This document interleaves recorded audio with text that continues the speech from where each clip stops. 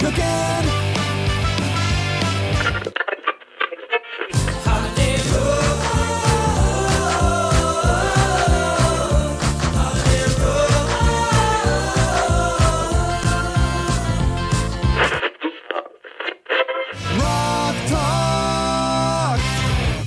Welcome to Rock Talk, the podcast where a couple of jabronis get to know the movie roles of Dwayne "The Rock" Johnson. I'm Jordan Rummel, joined as always by my good friend and co-host, Charlie Guile. Charlie, how you doing? I'm doing much better now that I've seen this movie. I have heard about this movie for a really long time. I hadn't seen any of the series, and wow, was I making a mistake. Can't wait to talk about it, but yeah, my life is forever changed. Charlie, I feel so similarly. If you are just tuning into Rock Talk for the first time this summer, we're doing something called Fast Family Vacations, where every other week we take a look at another movie from another cast member of the Fast and Furious gang. This week, we're watching Triple X, the Vin Diesel 2002 action thriller. But before we get into this movie, it's time to give a brief look at our rock news of the week. Mazel! That's fantastic news! And we only have one piece of rock news this week because we got to get talking about this insane movie. And it's a pretty big piece of information. It's that Gal Gadot was recently cast to star along Dwayne Johnson in his upcoming movie, Red Notice. How do you feel about getting the band back together, Jordan? I have been waiting for Giselle to make her return to a Dwayne Johnson movie for years. I'm so excited for this. Still don't know too much about this movie, but I am excited to keep seeing big names attached. This is what we're seeing with like Jungle Cruise, where just big names are jumping onto these Dwayne Johnson movies, and I'm pumped. Yeah, because if Dwayne Johnson's going to be the best actor in your movie, you're already kind of starting from a position of weakness. So when you have names like Emily Blunt and Gal Gadot starring alongside Dwayne Johnson, that is a good sign. Really, the only thing that we know about this movie is that there was a huge bidding war to see which studio was going to make this movie. And I believe Universal ended up winning out. So that continues Dwayne Johnson's relationship with Universal. And can't wait to get the band back together, so to speak. But Jordan, does this preclude Giselle from being in any Fast and Furious movie? Are we going to see a Letty-like return from the grave? Wow. That's something I have not considered, but Fast and Furious, if it's taught us anything, it's that none of the characters are ever actually dead. So I think there's a real strong chance that Giselle will make a return, Han will be back. I feel good. Keep your eyes peeled for Fast 9. All these characters will be back. Don't get my hopes up, because if Han and Giselle return, that would be so huge. Yeah, Gal Gadot. I feel like we're going to be talking about her a lot. We have Wonder Woman coming up in a couple of episodes. So good news all around. But I think that's all we have for news this week. Let's get talking about this movie. And that means it's time for Daddy to go to work. Daddy's gotta go to work.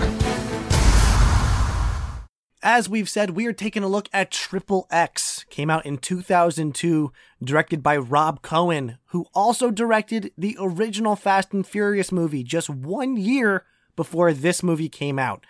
It stars Vin Diesel and Samuel L. Jackson, and with a budget of $70 million, Triple X brought in just about $277 million worldwide. Unbelievable. I am shocked when I see that. Just to put it in perspective, the Fast and the Furious released 1 year prior, it only brought in $207 million, and the sequel, Too Fast, Too Furious, $236 million. So Triple X was like making some real serious coin.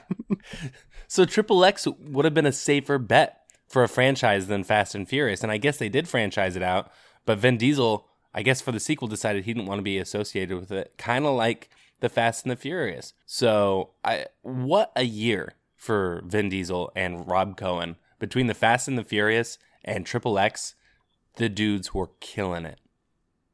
Charlie, there's one other member of this starring cast I didn't bring up, and that's Asia Argento. She plays the lead kind of villain, and we'll get into it, but also maybe heroine in this movie. But Charlie, she's notable. We've seen her name a lot in the press these last few days. She's the girlfriend of the late Anthony Bourdain. Yeah, I mean, what weird timing. I've never seen a movie with her in it. I think the first time I had ever really even heard her name was when she released a statement, this past week after the tragic death of Anthony Bourdain. So yeah, weird how sometimes the timing works out, but I gotta say, I thought she was one of the shining moments of this movie, which had a ton of shining moments for me. This movie was one big shining moment, just surrounded in explosions and catchphrases. So let's get into it because there is so much movie to dive into. Just a short plot summary to try and set the tone for what we're about to discuss. Xander Cage, who goes by the nickname Triple X, is a world-renowned thrill seeker forced to cooperate with the U.S. government to infiltrate an underground Russian crime ring. Using his natural athletic prowess and a whole lot of attitude, Xander must combat an organization led by a clever, ruthless, and nihilistic anarchist whose first target is the city of Prague. So we basically have Vin Diesel, and he plays this guy Xander Cage. And Charlie, from what I can tell in this movie, Xander Cage is basically an extreme athlete / vlogger. Yeah, I mean, I was shocked to see that. So this movie opens with a cold open of sorts, and you're going to see a lot of parallels between this and the James Bond franchise. Enough to where we have a cold open, we have an opening song with like an opening credit sequence. They took a lot of the beats of a James Bond movie and just like added extreme sports to it, and I could not be happier. But this movie opens with our man X stealing a senator's car and jumping it off of a bridge. And he has like video cameras in the car. When he put those in there, I'm not really sure. But yeah, he's like a viral star before there really was YouTube or anything like that. It's really a strange like comment on what 2002 pop culture was. He's almost like an Ashton Kutcher, like punked character in a way. Oh, but yeah. He's essentially like a bald Johnny Knoxville. Like, yeah, this is essentially like extreme sport stunts, but filmed in the style of Jackass. Right. So Right. I guess I'm thinking like, I think at one point in this movie, somebody goes, "Oh, I love your tapes." Like, yeah, that's weird. That's an unsettling comment. I can't handle this movie is very dated and like makes no qualms about how dated it is. There's like Tony Hawk is in this movie. Like, yes, there is a cameo by Tony Hawk. I do want to talk about that because after he steals the senator's car, which it's like a bright red Corvette that has a huge bumper sticker on the back that says "Skateboarding is a crime." Oh my God. That's how we know this dude is a jerk. Right, right. So is he running on some sort of like platform of like anti-skateboarding? Is that really what he is hanging his entire politics on? Look, this guy is just trying to clean up our streets, get these rascally tattooed skateboarders off our rails and into jobs where they belong. Also, you notice his license plate said "Vote for Dick." Oh my gosh. Like I saw that joke coming from like a mile away because Vin Diesel is like talking to the senator through the video camera, but it doesn't make much sense because I thought he was live streaming it on the internet, but it turns out that he's like just recording these, putting these out on tapes, but the senator is responding as if it's live and as if Xander Cage can hear him. That is so baffling. So everything that we're led to believe is that he's recording these tapes to put them on the internet or sell them or whatever. Blockbuster. I don't know what Vin Diesel is doing in this movie, but somehow both the senator is able to respond to him in real time. And then also at the conclusion of this like car theft, he enters a party of basically skateboarders. And they're all like, "Great trick, X. Great steal. We all saw your great steal, X." But there's no way anyone could have seen it because they're not live streaming. Right. It hasn't been put out yet. Maybe they're in on the planning because it would have taken a ton of planning. But I gotta say, I do love his secret base, though. I love this like secret base that he. You know what it reminds me of is where the Foot Clan headquarters were in the original Teenage Mutant Ninja Turtles movie, where the people is like graffiti everywhere. People are skateboarding. They're playing arcade games. I mean, in that movie, I think was like 15 years earlier than Triple X. A lot of mohawks in this movie. Well, I love the idea of like what a movie studio executive thinks like a punk is.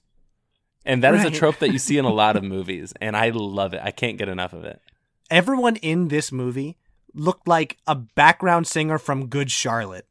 Like just dyed, gelled hair. The amount of like flame tattoos was unbelievable. I could talk about Vin Diesel's tattoos in this movie forever. I mean, they're bizarre looking. They're kind of like sleeves, but they're not. There's like too much space in between the individual tattoos to make them like a full like big tattoo. It's just a ton of little tattoos on his arm. Right. It's the most half-ass sleeve of all time. Like a sleeve doesn't have that much white space. Like that, and it's maybe it does. I don't know anything about tattoos, but I gotta think that I'm sure those tribal tattoos have not aged well if we're talking about current day Xander Cage, which maybe it's time for us, not even for the podcast, but just for our own general, enjoyment, is to watch the one that came out like last year or the year before. The glorious return of Xander Cage. The return of. I want to see. As long as he still has the tattoo on the back of his neck, I'll be happy. Which this movie pans to probably 60 times, especially just to remind us. Yeah, especially like in the first 20 minutes or so. Like, how can you be a secret agent if you have a very identifying tattoo like that? It's sort of like huge flame tattoo. Right. Or, well, any of his tattoos, really. It really seems like he'd only be good for one mission, because after that one mission, it's like, oh, hey, by the way, watch out for this like American NSA agent. He's got tattoos everywhere. Also, he's bald and he talks exactly like Vin Diesel. Yeah, well, and it's crazy because when when we're jumping a little bit ahead here, but he ultimately he starts working for the NSA. And in his very first mission, one of the like Czechoslovakian guys recognizes who he is, and like no one seems fazed by it. Like this is the equivalent if the United States sent Bam Margera into like a top secret like crime base, and they were like, "Oh, you're Bam Margera. This is weird," but then like just like fully accept him as part of the crime base, like it's totally normal. Right, which kind of goes back to the James Bond parallels that this movie has. Like, because sometimes the James Bond movies, it's like, oh, he's like James Bond's like super famous super spy, and other times he's like undercover. So this movie did the same thing, and I guess it's just one of those things we got to accept, and I'm more than willing to for a movie like this. One other thing that this movie asks us to accept is the coolness of video games, because just about every other line of dialogue is someone saying like, don't shoot the gun like a cop, shoot the gun like a PlayStation. Or like, at one point, Xander Cage goes, "Well, I was in the hospital for a few months and played a lot of first-person shooter video games." That is a line of dialogue from this movie that made $270 million in 2002 money. So it's absurd.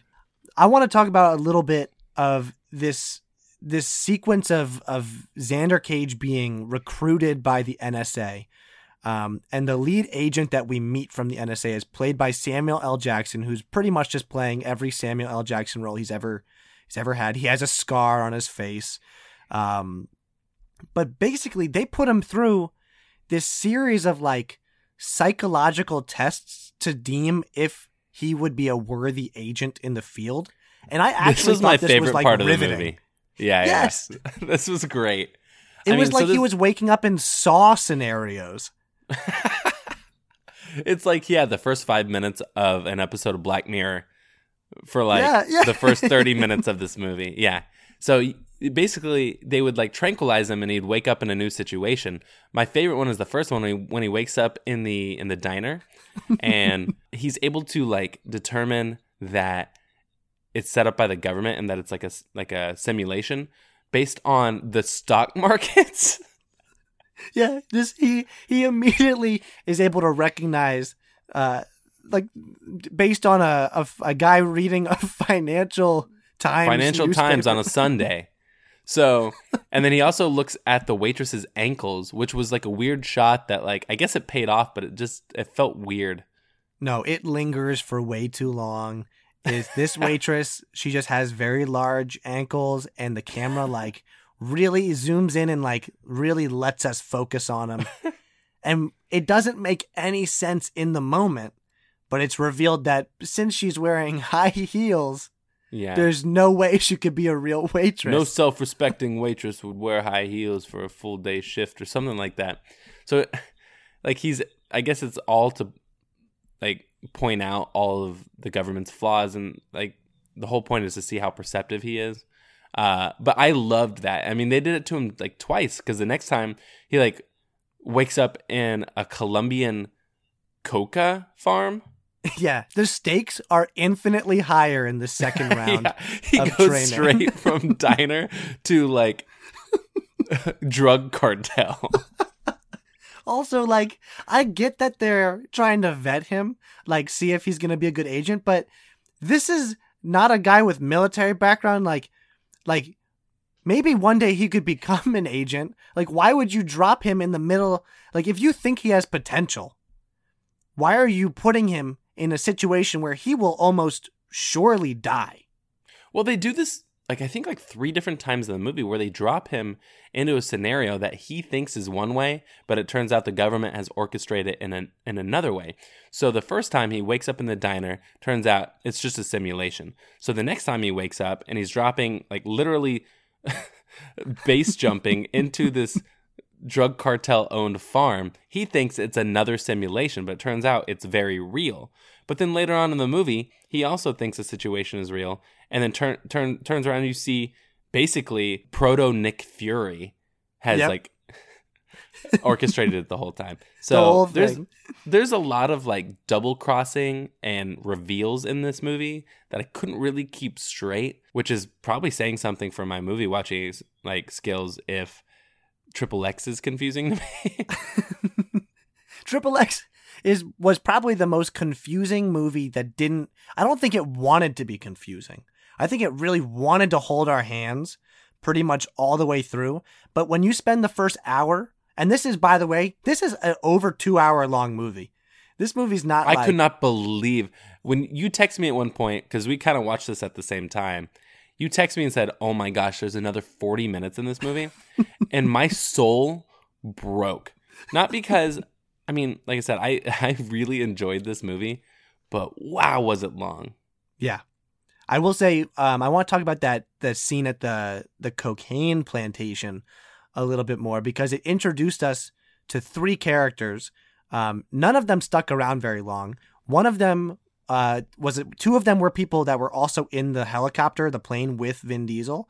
One of them was just someone I like to call identical to Vin Diesel, because it's just like a bald dude that looks exactly like Xander Cage in this movie. Yeah. The other dude is completely addicted to cocaine, and when they land, he spends the entire mission like stuffing cocaine plants in his pants. Okay. Obviously, he doesn't know much about the process of cocaine, because you can't like just take the plants and be like, "Oh, hey, look, I got cocaine now." Like, I'm sure that there's a process, like turning. There seems to be a step between raw plant and finished product. Yeah. Yeah. Also, it's confusing to me because I imagine that all of the people on this plane have passed the diner test or something similar to it. So you'd think they would be displaying a little more like tact to the situation. Not at all. God. There's so much about this Colombian cocaine farm scene that I love. I think one of the things that this movie does, and once once you notice it, it's all like, that's the only thing you can see is they reverse engineer all of the set pieces to make motorcycle tricks useful. Right. Right. So like, I guess there's some like motorcycle tricks where you like hang your legs off the side in midair and then you get back on. But like he's using that to like kick people in midair. It is so funny. My favorite was when he goes off a ramp and he holds onto the seat with his legs suspended behind the bike, Yes. and then shoots a guy with one hand. Like they clearly are like, all right, we got like 5 motorcycle tricks and we got to build a movie around these things because That's But where you they know started. what? They didn't do a bad job. No, They I did think a what pretty happened good is job. somebody saw like the X Games while flipping through the channels and was like, I got an idea. Yeah. You know? Wow. So this is all before this is all just to determine if Xander Cage is going to be employed by the NSA to infiltrate this Russian gang. We have not even met them up until this point in the movie, but we soon do. And I want to talk about these villains that we get. This group of this crime syndicate. Was their whole deal just they wanted anarchy? Was that their whole thing? Well, I guess on the surface it is, but you need to refer to them by their Christian name, Anarchy 99. That's right. Jeez, they These said are that all freaking so many times. 1,000 times in this movie. So many times. And this movie also has one of my favorite tropes, which is like people in foreign countries only speaking English to each other when nobody else is around, only for the audience's benefit. So this movie vacillates between people speaking in heavily accented English when they are completely alone, and then sometimes when they're speaking like their native language, we are getting subtitles for things that we absolutely don't need. Like at one point, you see like these 2 guards talking to each other, and it's like, how was your weekend? He's like, oh man, I'm tired. Like, we didn't need a subtitle for that. Unnecessary added context. Right. Now, the one thing that we get about these guys is that they apparently they deal cars, which had to be, knowing that this came just a year after Fast and Furious, it seems like even the villains, their entire, what they operate in was designed to get Vin Diesel behind the wheel of another car and do like more car stunts and chases. This movie also does the thing that Fast and Furious does, which is people are talking to each other in adjacent speeding cars as if they're right next to each other, like in the same car. It doesn't make any sense. No, but I guess we should probably talk about how he sort of infiltrates this crew, the Anarchy 99. Basically, he immediately blows his cover, basically saying, "Oh, cops suck."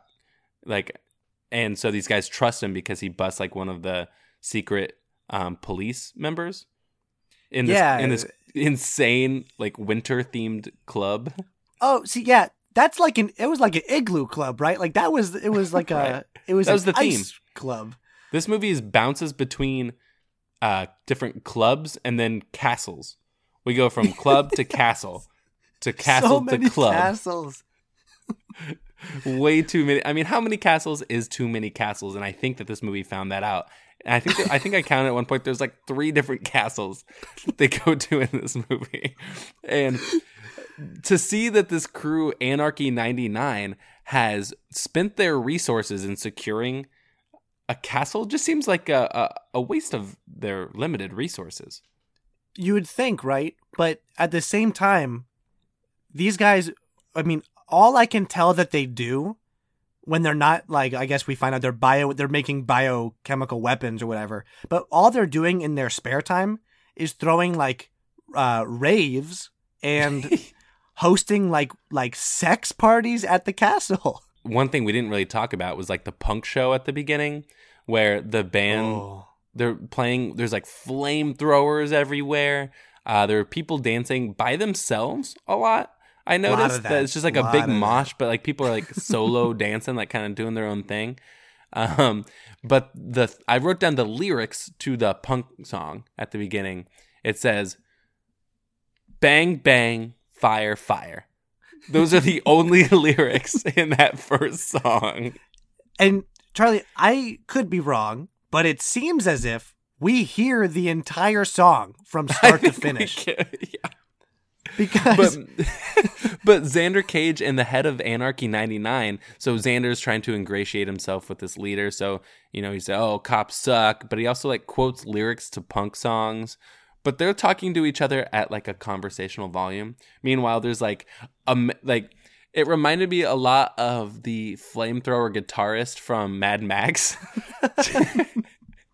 Just on stage. Yes. Just insanity. Meanwhile, they're just like talking to each other at like the volume that we're talking to each other right now. For them, this is a normal thing that just happens just all the time.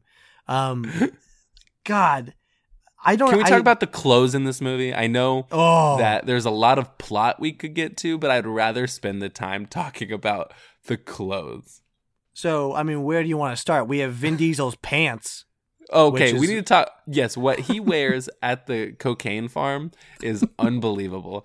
It is a white tank top, so half of his wedding outfit from Fast 5. That's or right. Fast 6. And then he is wearing the ugliest motorcycle, like motocross racing pants. Like it's no big deal. Huge And then later he puts on a baggy jacket. Pants. Yeah. Yeah, well, yeah, that's, thank God he classed it up. It does beg the question, though, because the scene at the farm takes place immediately following the scene at the diner. And in between those scenes, he is tranquilized. And he's not wearing what he was wearing in the diner at the cocaine farm. So someone had to put on these crazy pants on Yeah. Vin Diesel. I guess we could probably retcon that and be like, oh, well, that's probably what some NSA agent thought was cool. And so they just threw these crazy things on him. I think we're thinking about this way too much because he seems very proud of those clothes. But He yeah, does. whose job was that at the NSA to like strip Vin naked and like It was Samuel L. Jackson. Not blinking the entire time, just staring at him. Oh, God. Another item of clothing that we get a lot of Vin Diesel in are fur coats. And it's not just this one. movie is top to bottom fur coats. Everyone is wearing some crazy wide lapelled jackets that are so grossly like furry. They don't look huge. like fine. They look Oh. like somebody skinned a dog and put it on there. That's what it looks It's like. true. It's gross. It's like golden retrievers. Just multiple golden retrievers stitched together.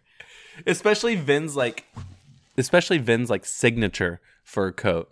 The one that I hope one day will be put in the Smithsonian Museum of American History because it's that important. Are you talking about the one that's like, it's also a duster? It's It's like a It's like Right. a fur duster. He's like So kinky crazy. Neo from The Matrix. yeah. Apparently Zuckerberg bought that. No. Yeah, Zuckerberg bought that fur at an auction because he and his friends used to love this movie. Newfound respect for Facebook and Zuckerberg. Right, he should have worn it to the Senate hearing that he was at a couple of months Oh. ago. Missed on. opportunity. You want to stick it to the government, you got to dress like Xander Cage. He should have been vlogging it the whole time. Don't be a dick. It's like, excuse me, Mr. Zuckerberg, you're at a hearing. We just swore you in. Now, that's the thing, though. Vin Diesel does have some choice lines in this movie. A couple that stuck out to me. One of them is a pretty Fast and Furious reminiscent quote, and that's when he goes, "I like anything fast enough to do something stupid in."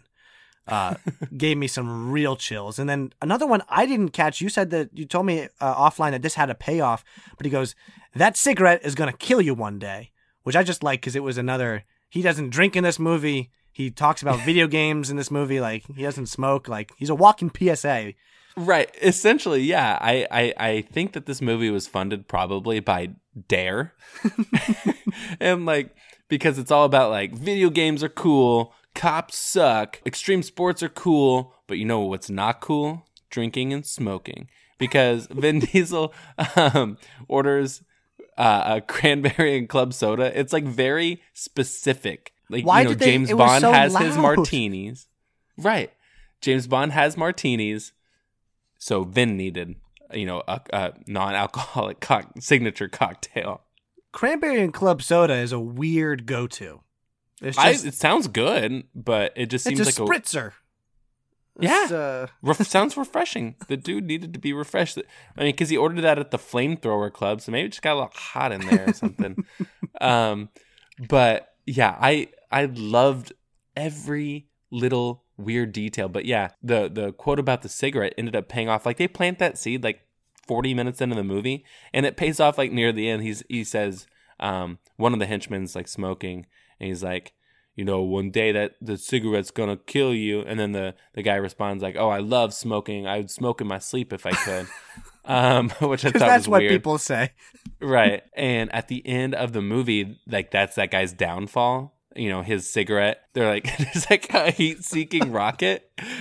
And oh my God, I forgot about this scene. So they're like searching out for this guy because he has a sniper. And the only thing they have at their disposal is like a heat-seeking rocket. And so he's like, oh, he's a smoker. And so they fire it. And you see like the CGI rocket like zigzag. This is indoors, mind you. Like through these corridors, and it blows the guy up. And I read on IMDb that heat seeker prop was a spray painted video, like camcorder. Oh, love it. Love it. $70 million budget, and that's what they used. Yeah. I mean, speaking of the budget, they obviously didn't spend it on CGI because it looks pretty horrific, even by 2002 standards. There is, and this is, I think, maybe a function of we just watched San Andreas, which has some of like, probably I would say some of the strongest CGI that we've watched for this podcast. But there is an avalanche scene much later in this movie. And the snow, that the way the mountain falls is so unsettlingly fake and Right. odd. Like, it looked creamy. Like it. Yeah, there's no depth to it at all. You don't see like the individual like sections of like powder coming down. It just looks like this big fog that's behind him, and you can like clearly see that they've like what do they call that? Well, they've essentially like green screened him in, so they'll like zoom in on him because he's supposed to be snowboarding down this mountain, because of course he's snowboarding down this mountain, and he's like acting like whoa, like even by 2002 standards, it looks so fake. So in this movie, does he pretty much travels on every mode of like transportation that there is? Like, he skydives. There's no rollerblading. I wish that there was some rollerblading. No rollerblading. That's true. we get him in a boat. He rock climbs at one point. Yes. Like, he does just about like everything I can think of. Yeah, minus rollerblading. But we haven't seen the sequel, so that might be a stone that they uncovered later on. And another James Bond trope that they use in this movie is the famous like Q gadget introduction scene. Only this guy is like a Xander Cage fanboy that they bring in. Yeah, he's like, this oh dude man, I wish I loves could be out in Xander the Cage. field. Yeah, he's just like trying to bro out with them, which I thought was great. But he introduces him to a couple of gadgets, one of which is like, it looks like bandages, but they're really huge bombs. I mean, these things are like the size of a silver dollar, yet they explode with the force of like 100 pounds of dynamite. It is insane. He pretty much blows up one of the many castles with only those band-aids in this movie. He does. But the second gadget that we're introduced to is kind of one that I want to talk about because it is never actually used in the plot. It is only for this one beat that really has not aged very well. And that is like these like Swiss Army binoculars that have like an X-ray mode on it, but they call it penetrator mode. Oh, basically you can just like see ladies in their underwear. And they take the time to show us that.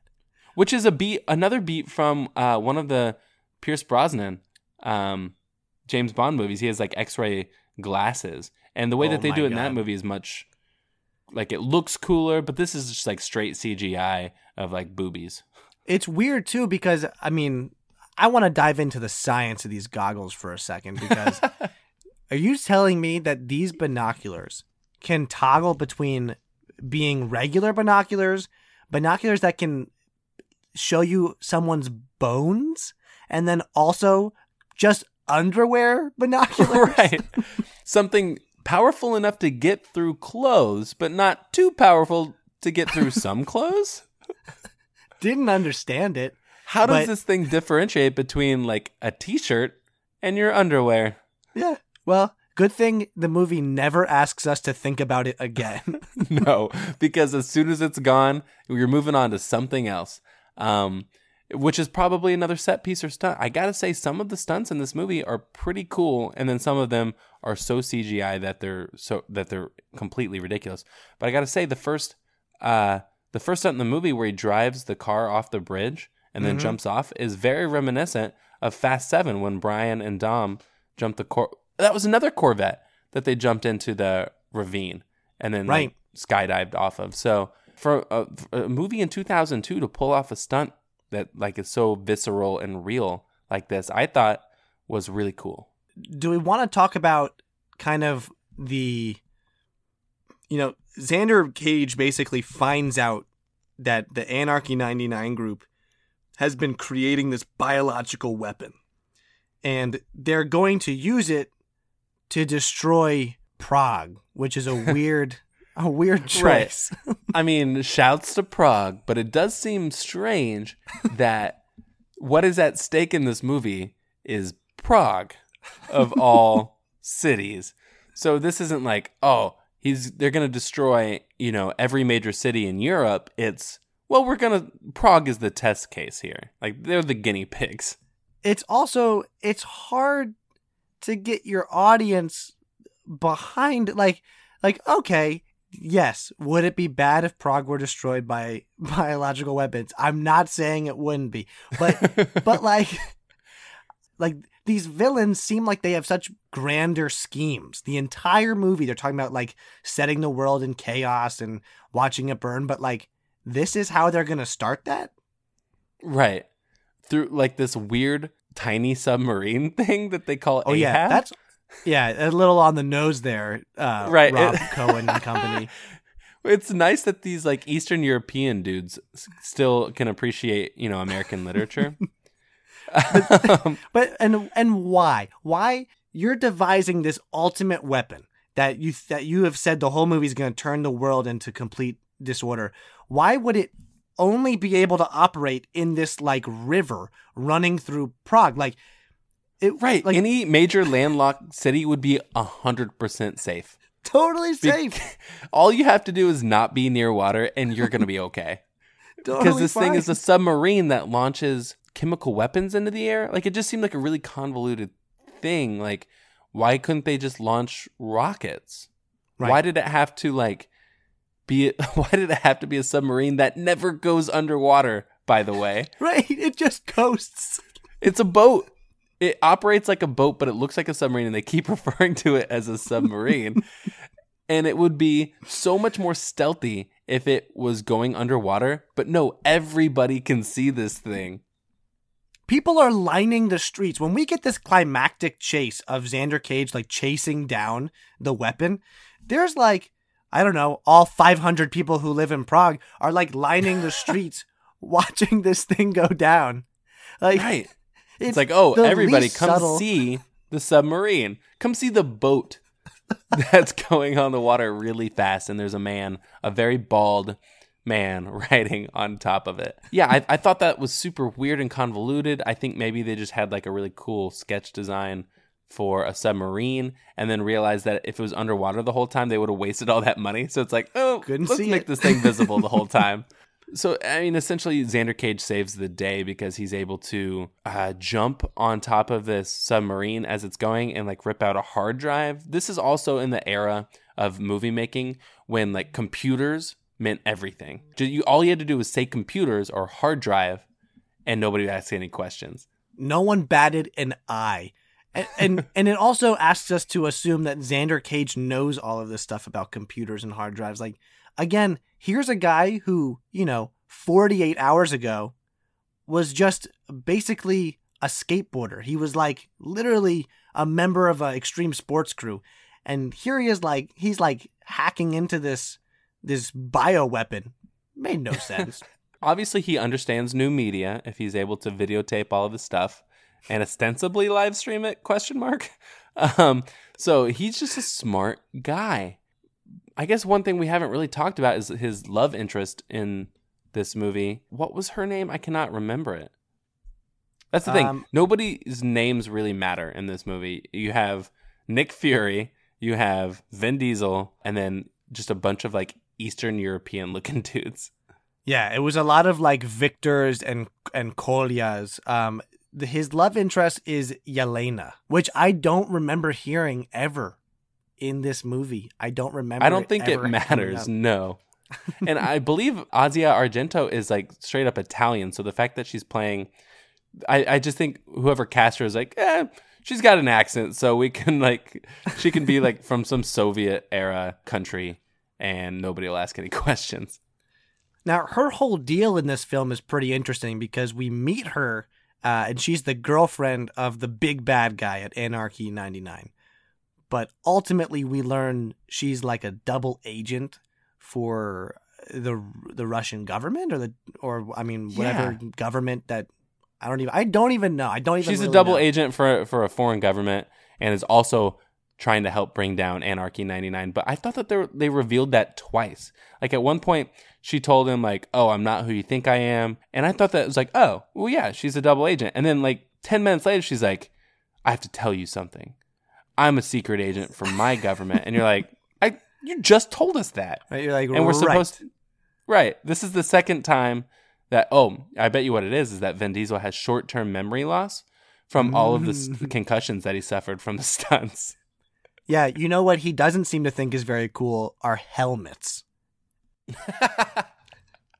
Yeah, not right one now. Helmet to be seen, which would actually make things easier to shoot stunt-wise because you just put a guy in a helmet and you can basically anyone could do the stunt and you could say it was Vin Diesel. But instead they do an early version of the face replacement stuff that I just it looks so bad.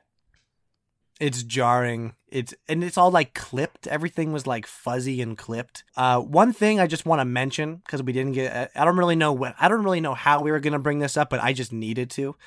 There was a scene in this movie when Xander Cage is, I think, in some sort of cave. I think he was spying on Anarchy 99, building the biochemical weapon.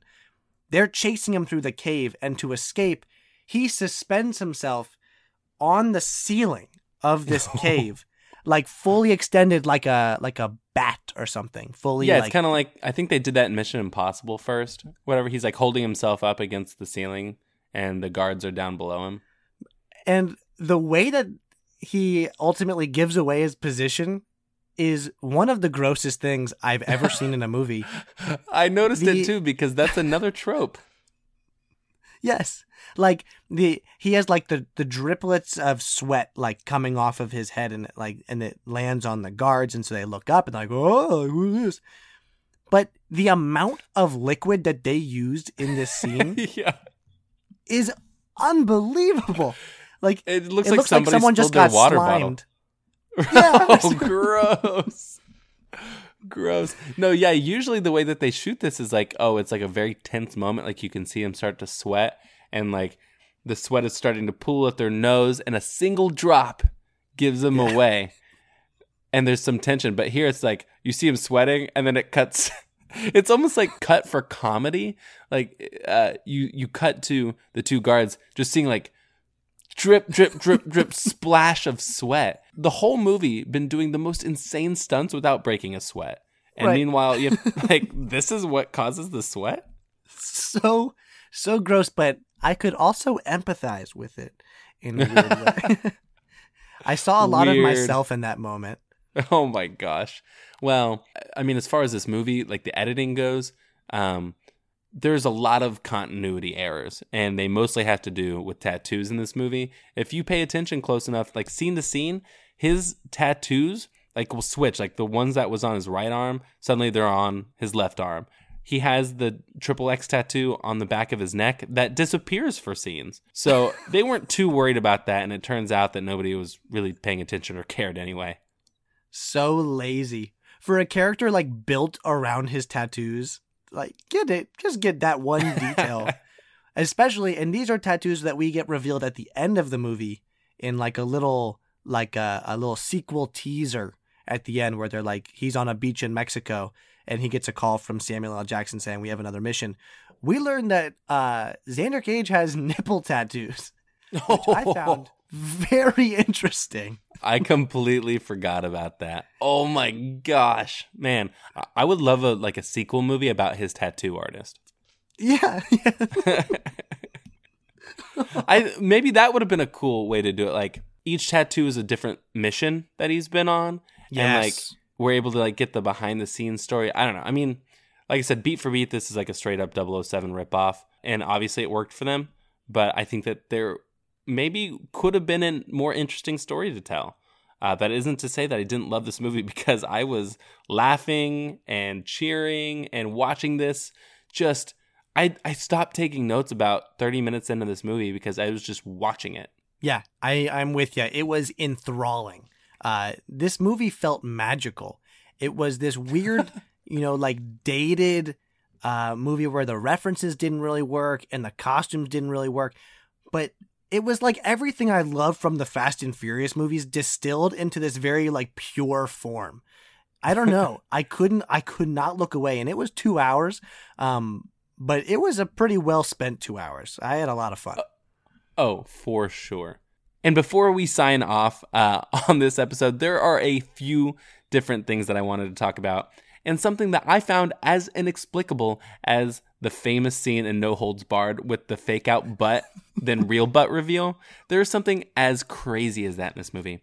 So about halfway through, the leader of Anarchy 99, whom Xander Cage has ingratiated himself, basically is like, you can sample any of our pleasures in this castle that we live in, one of 3 castles that we live in.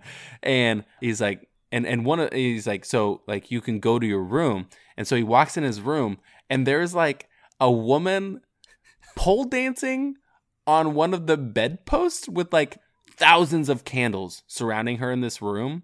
And the reveal is the craziest thing, because she's already dancing when he opens the door. She is in full motion. Like you said, there are hundreds of lit candles in this huge castle room.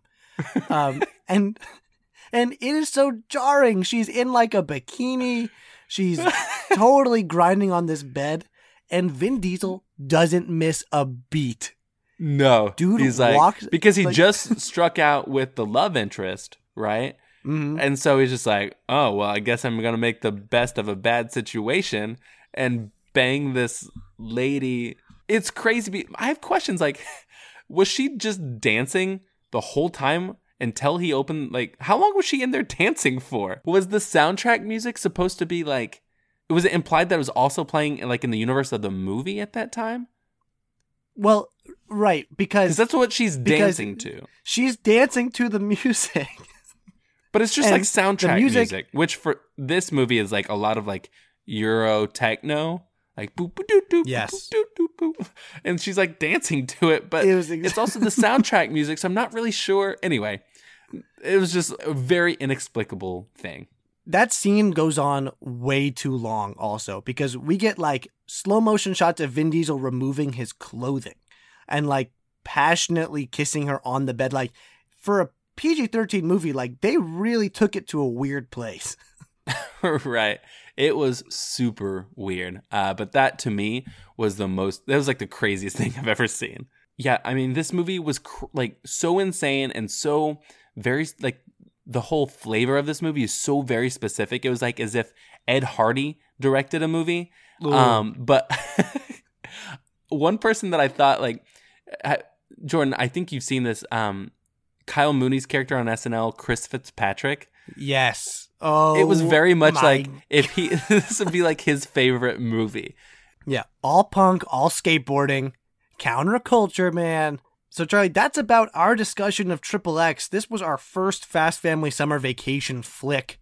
We're going to ultimately, we'll be able to give our rankings at the end of this summer of where we think each of these movies fit in. But just an initial, your final thought here, did Triple X live up to everything you thought it was going to be? I could not have asked for more.